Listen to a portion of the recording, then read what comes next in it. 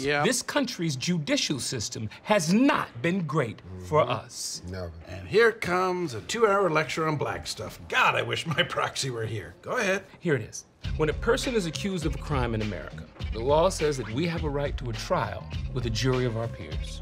But that wasn't possible for black people, who weren't even allowed to serve on juries until the Supreme Court stepped in 1880.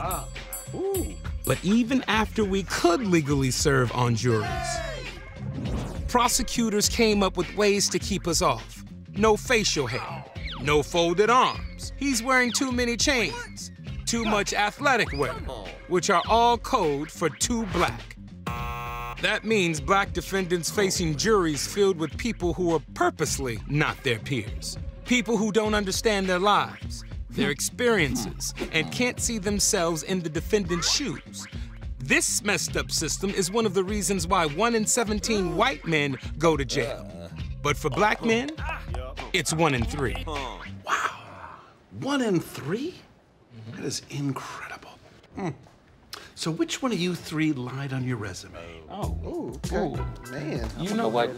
This never worked. I'm gonna take this to maintenance.